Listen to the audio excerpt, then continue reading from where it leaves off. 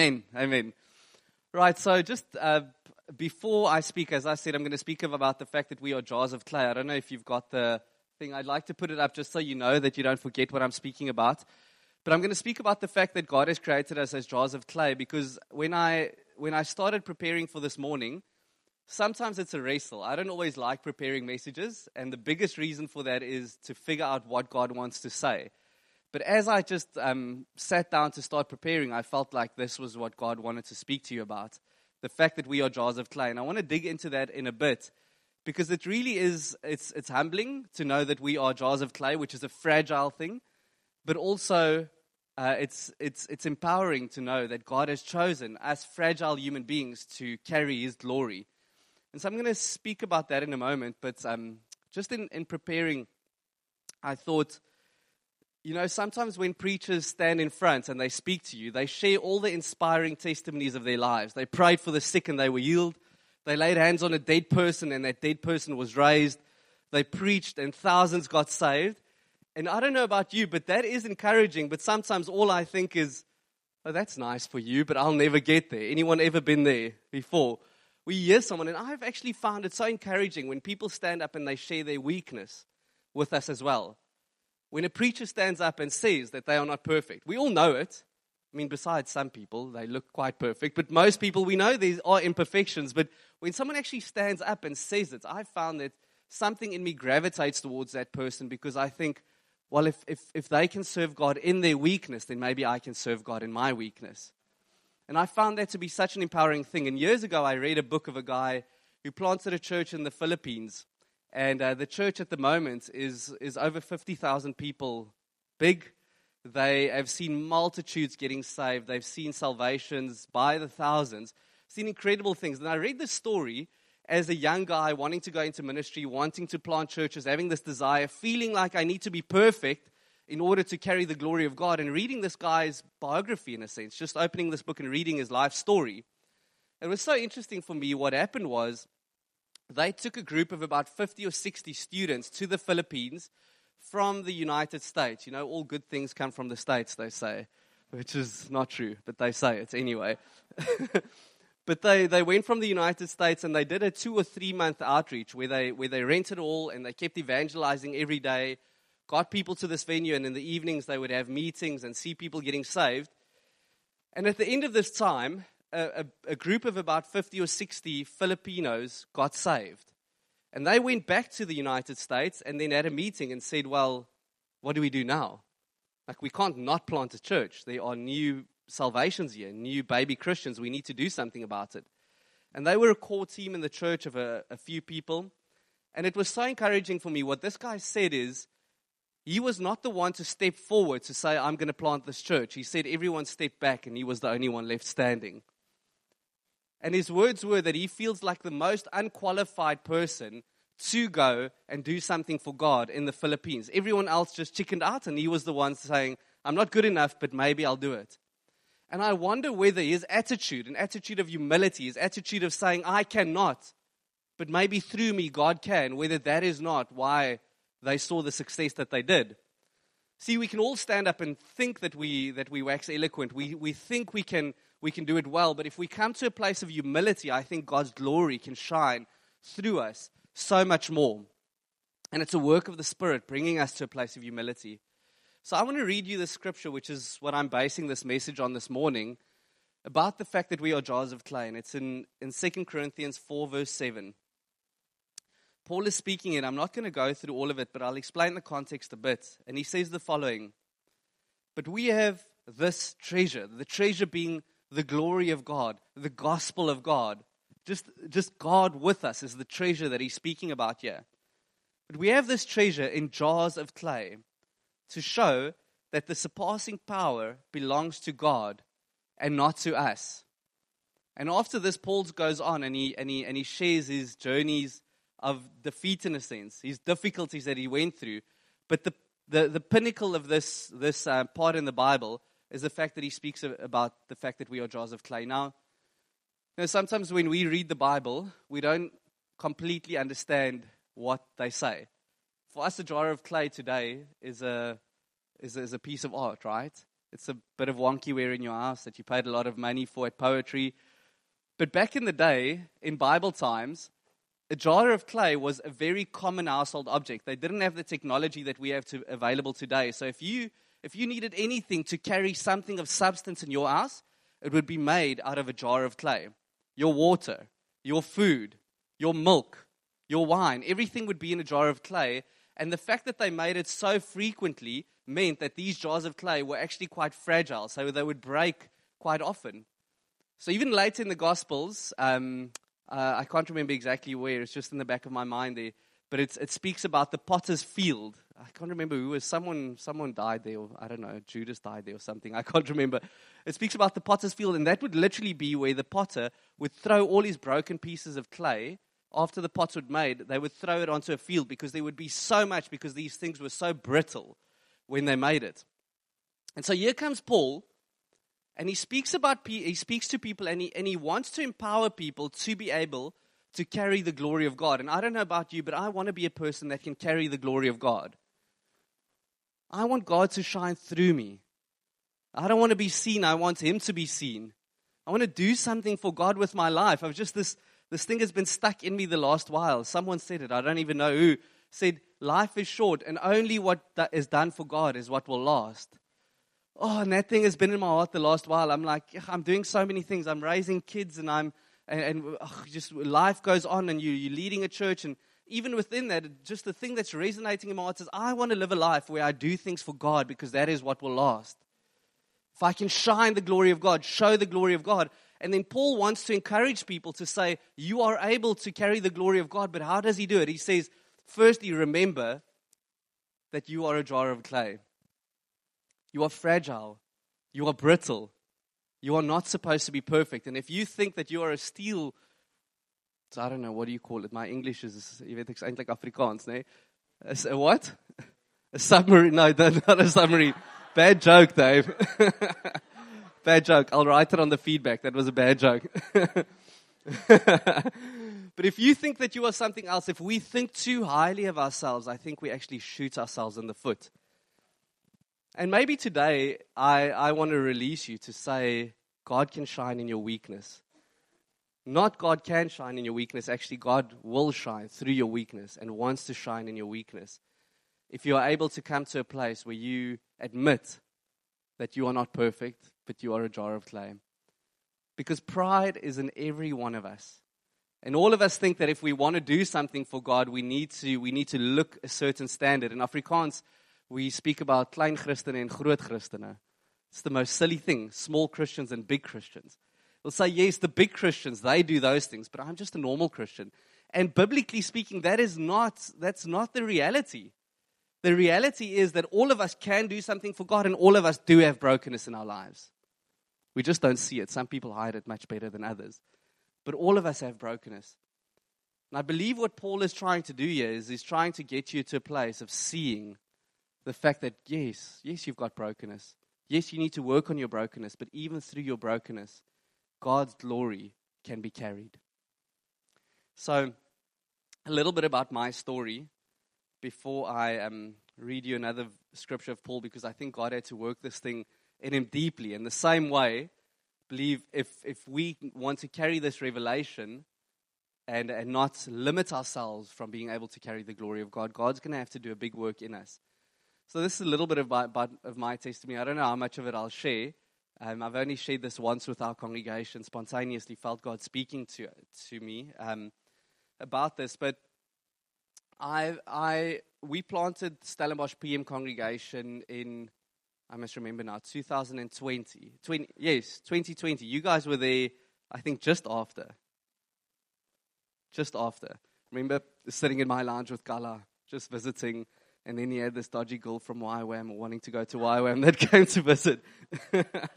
I'm just joking. But we planted the church in 2020. And before that, planting a church was really the way that I felt God was calling me to extend His kingdom. And that's different for every one of us. God wants to use you in a unique way. For some of you, it might be church planting. For some of you, it will be through your children, through your work, through deaconing, through eldership, through worship leading, through reaching out, being an evangelist, through pastoring. There's many ways that God will put a sense of how He wants you to carry His glory. He'll put that sense on your heart, and you'll start living that out. And so I had this sense that God was calling me to plant a church.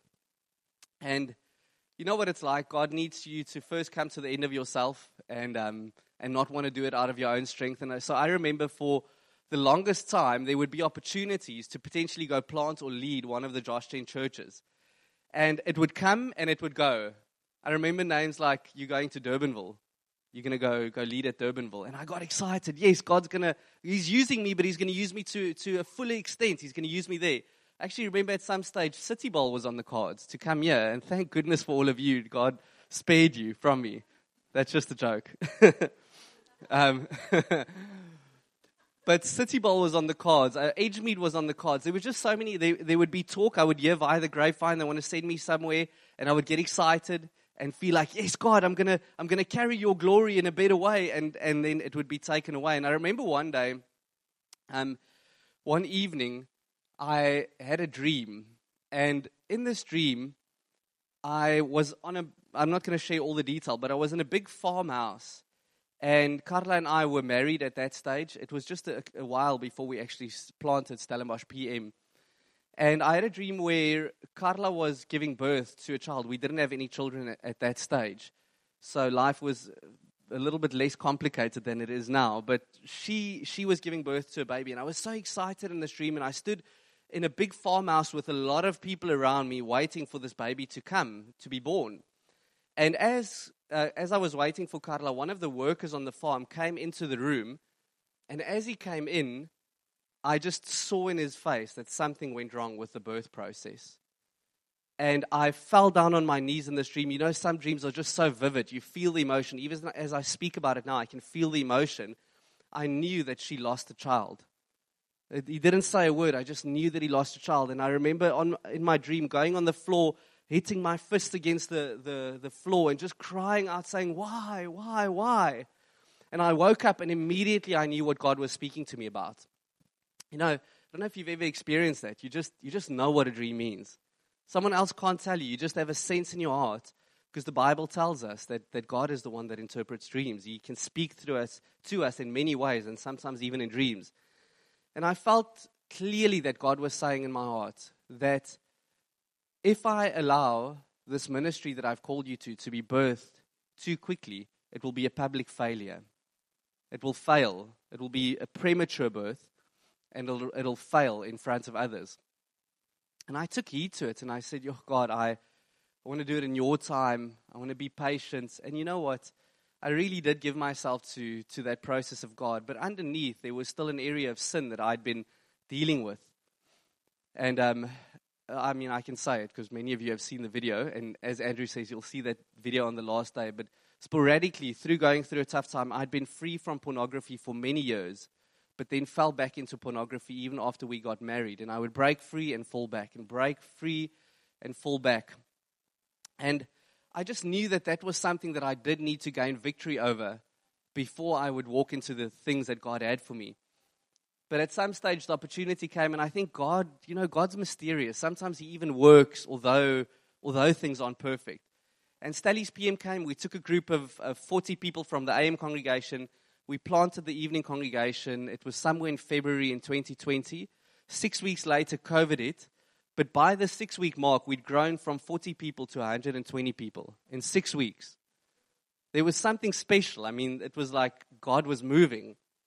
And then I remember during that time, we planted a church, and it felt like I was walking in the things that God had called me to. It felt like, in a sense, like the Midas. It sounds very dodgy to say, but like the Midas touch, like we're doing this thing, and it's turning to gold.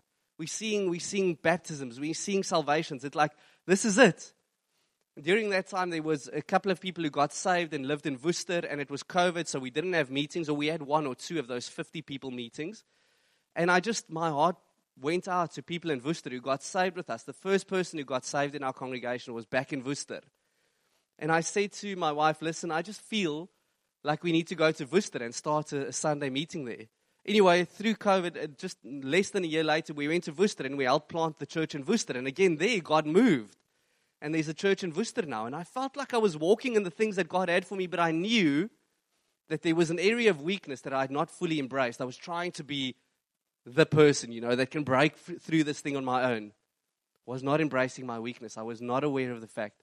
I didn't have the revelation that it's okay to be a jar of clay, to be brittle, to be honest, to lean into your weakness. And long story short, we went on an elders camp 3 years ago, September 3 years ago. So it's nearly 3 years ago. And on this lead elders camp, this is close to home for many of you. One of the elders stood up and confessed an area of sin also to do with ladies. And I sat there, and when God, the feeling. When someone speaks and oh, no, God is here. And you think, it's like everyone in the room knows that you should be standing up and repenting too. Have you know that feeling? I don't know, is there anyone else like me? It's like, it feels like the spotlight is on you. It's like you can't escape God's stare. And I just sat there and I thought, oh, shucks. And also what we do is we try and dodge it. Yeah, I'll be a little bit weaker than I am now, but I'm not going to be weak. And so I went to one of the elders who I knew I'd spoken to before, and I sort of downplayed it. I said, listen, I'm struggling here a bit, and we prayed together. It's like, no, it's fine. You don't have to share with Andrew. The next morning, one of the other lead elders came forward, and he said that he'd fallen back into pornography. And the moment he said that, I knew, like, if I'm not going to face up in front of people, God is going to come and He's going to humble me. It'll be a public failure. And to an extent, after that, I did go through a public failure. I think God was gracious. It was the best kind of public failure, and I'm actually grateful for it. Said that was the worst thing in my life to go through. I went through a time of public discipline. I was stepped off of eldership. I saw your very own Liz East very regularly. She was amazing through the process. Andrew as well. Had to publicly repent a bunch of times. I even had to repent over Zoom to the people who weren't at church because they were with their families. Remember in our meeting, I had to sit with our leaders. Gala was there. I don't know if Jean, I don't think you were there. Gala was there. I had to repent in front of the leaders. And every time it was the most humbling, it was the most difficult time of my life of realizing my fragile nature, realizing that I'm a jar of clay and embracing it for the first time in my life. And you know what I feel like? The worst thing that happened to me was that. The only thing that could have happened to me that would have been worse is if that never happened to me. It's the only thing that could have been worse. If I did not go through the toughest time in my life to realize that I need God. I need Him, and it's okay to not be okay. I want to read you a story. Just by the way, found massive breakthrough, started leading again. Church is doing phenomenally well. We've gone to 2 congregations now.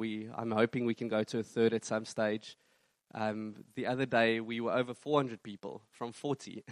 I just can't believe it. Last year, we baptized 100 people in the life of the church. Incredible. It was like the power of God was there and amplified when I actually stood up and I was weak in front of the church. You know what? People actually respect weakness more than we think. We go to churches, and many of you will go to churches, and the pastor in front will look perfect. I'm telling you, run away from those churches. Run away from those churches.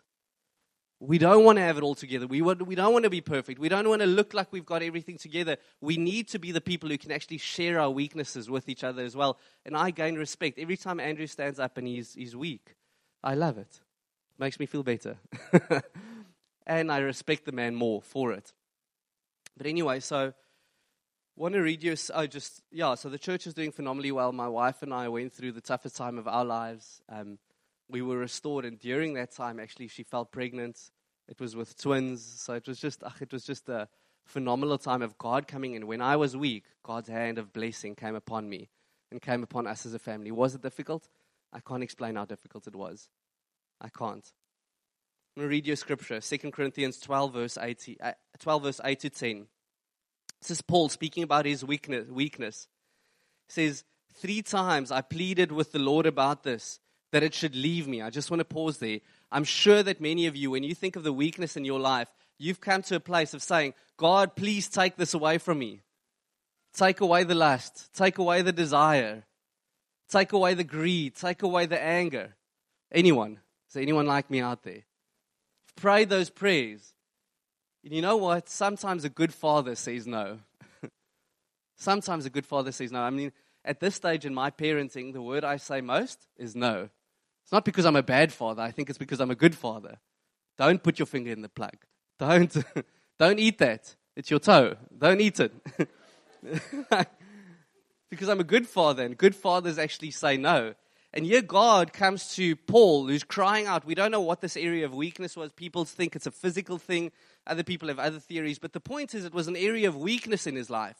And God wanted him to come to a place of accepting his weakness and relying on God, going and embracing the weakness, because then God could shine his glory through him. So he pleaded with the Lord 3 times that it should leave me. But he said to me, my grace is sufficient for you. For my power is made perfect in weakness. Does that mean we should not overcome our sin? No, it doesn't. But you will never overcome your sin until you are weak. You'll never overcome it. Sorry, I'm just going to pause here. This is not on my notes. But 1 John 1 verse 7 says, if we live in the light as he is in the light, then we will then we will be cleansed by Jesus. Sorry, I'm paraphrasing it now. Then we will be forgiven of our sins. We will be cleansed. And then we will have true fellowship with one another. The only way we can truly conquer our weaknesses and truly conquer our sin is actually going there. Not ignoring it, going there. And saying, I bring it into the light. That's true weakness. Saying, for my power, God says to him, for my power is made perfect in weakness. Therefore, I will boast all the more gladly of my weaknesses, so that the power of Christ may rest upon me. If we are weak, then people know it's not that person, it's God. I want people to know that Leonard sucks and God is good. Like, I want people to know that. They can't think Leonard is such a great preacher, because then what about God? It's so that God can get the glory. That's where we want to get to. For the sake of Christ, then, I am content with weaknesses, insults, hardships, persecutions, and calamities. For when I am weak, then I am strong. Stop running away. Stop running away. I actually think that as I'm speaking now, that God might be pressing on areas of your life that you've been running away from. You have not gained the revelation that when you are weak, you are strong. You're trying to be strong. And just by trying to be strong, you will never really be strong. It's when you come to a place of having a revelation of your weakness that God's strength can come into that place and then through that place.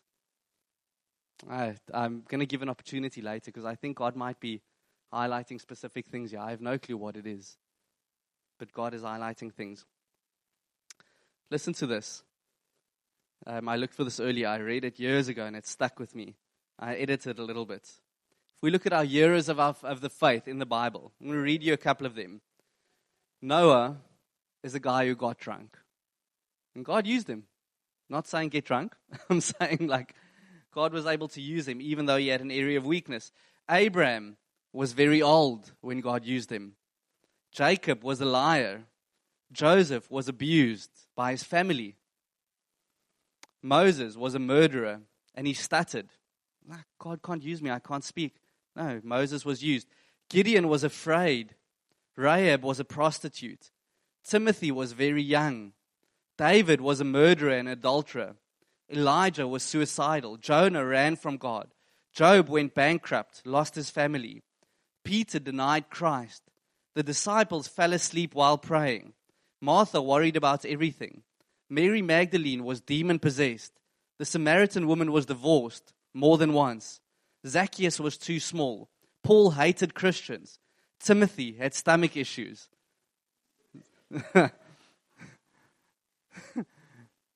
Like, girls, God can use you when you've got stomach issues, right? That's a very bad joke, actually. Timothy had stomach issues. And what about you? Like, what is it?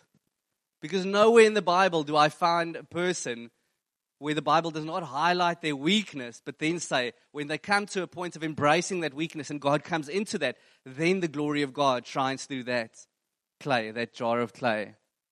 So what about you? What about me? I mean, I've tried to be brave this morning, and it's not nice sharing these things with how many ever people. But what about you? Are you willing to go there? Are you willing to say, Lord, God, I'm a jar of clay.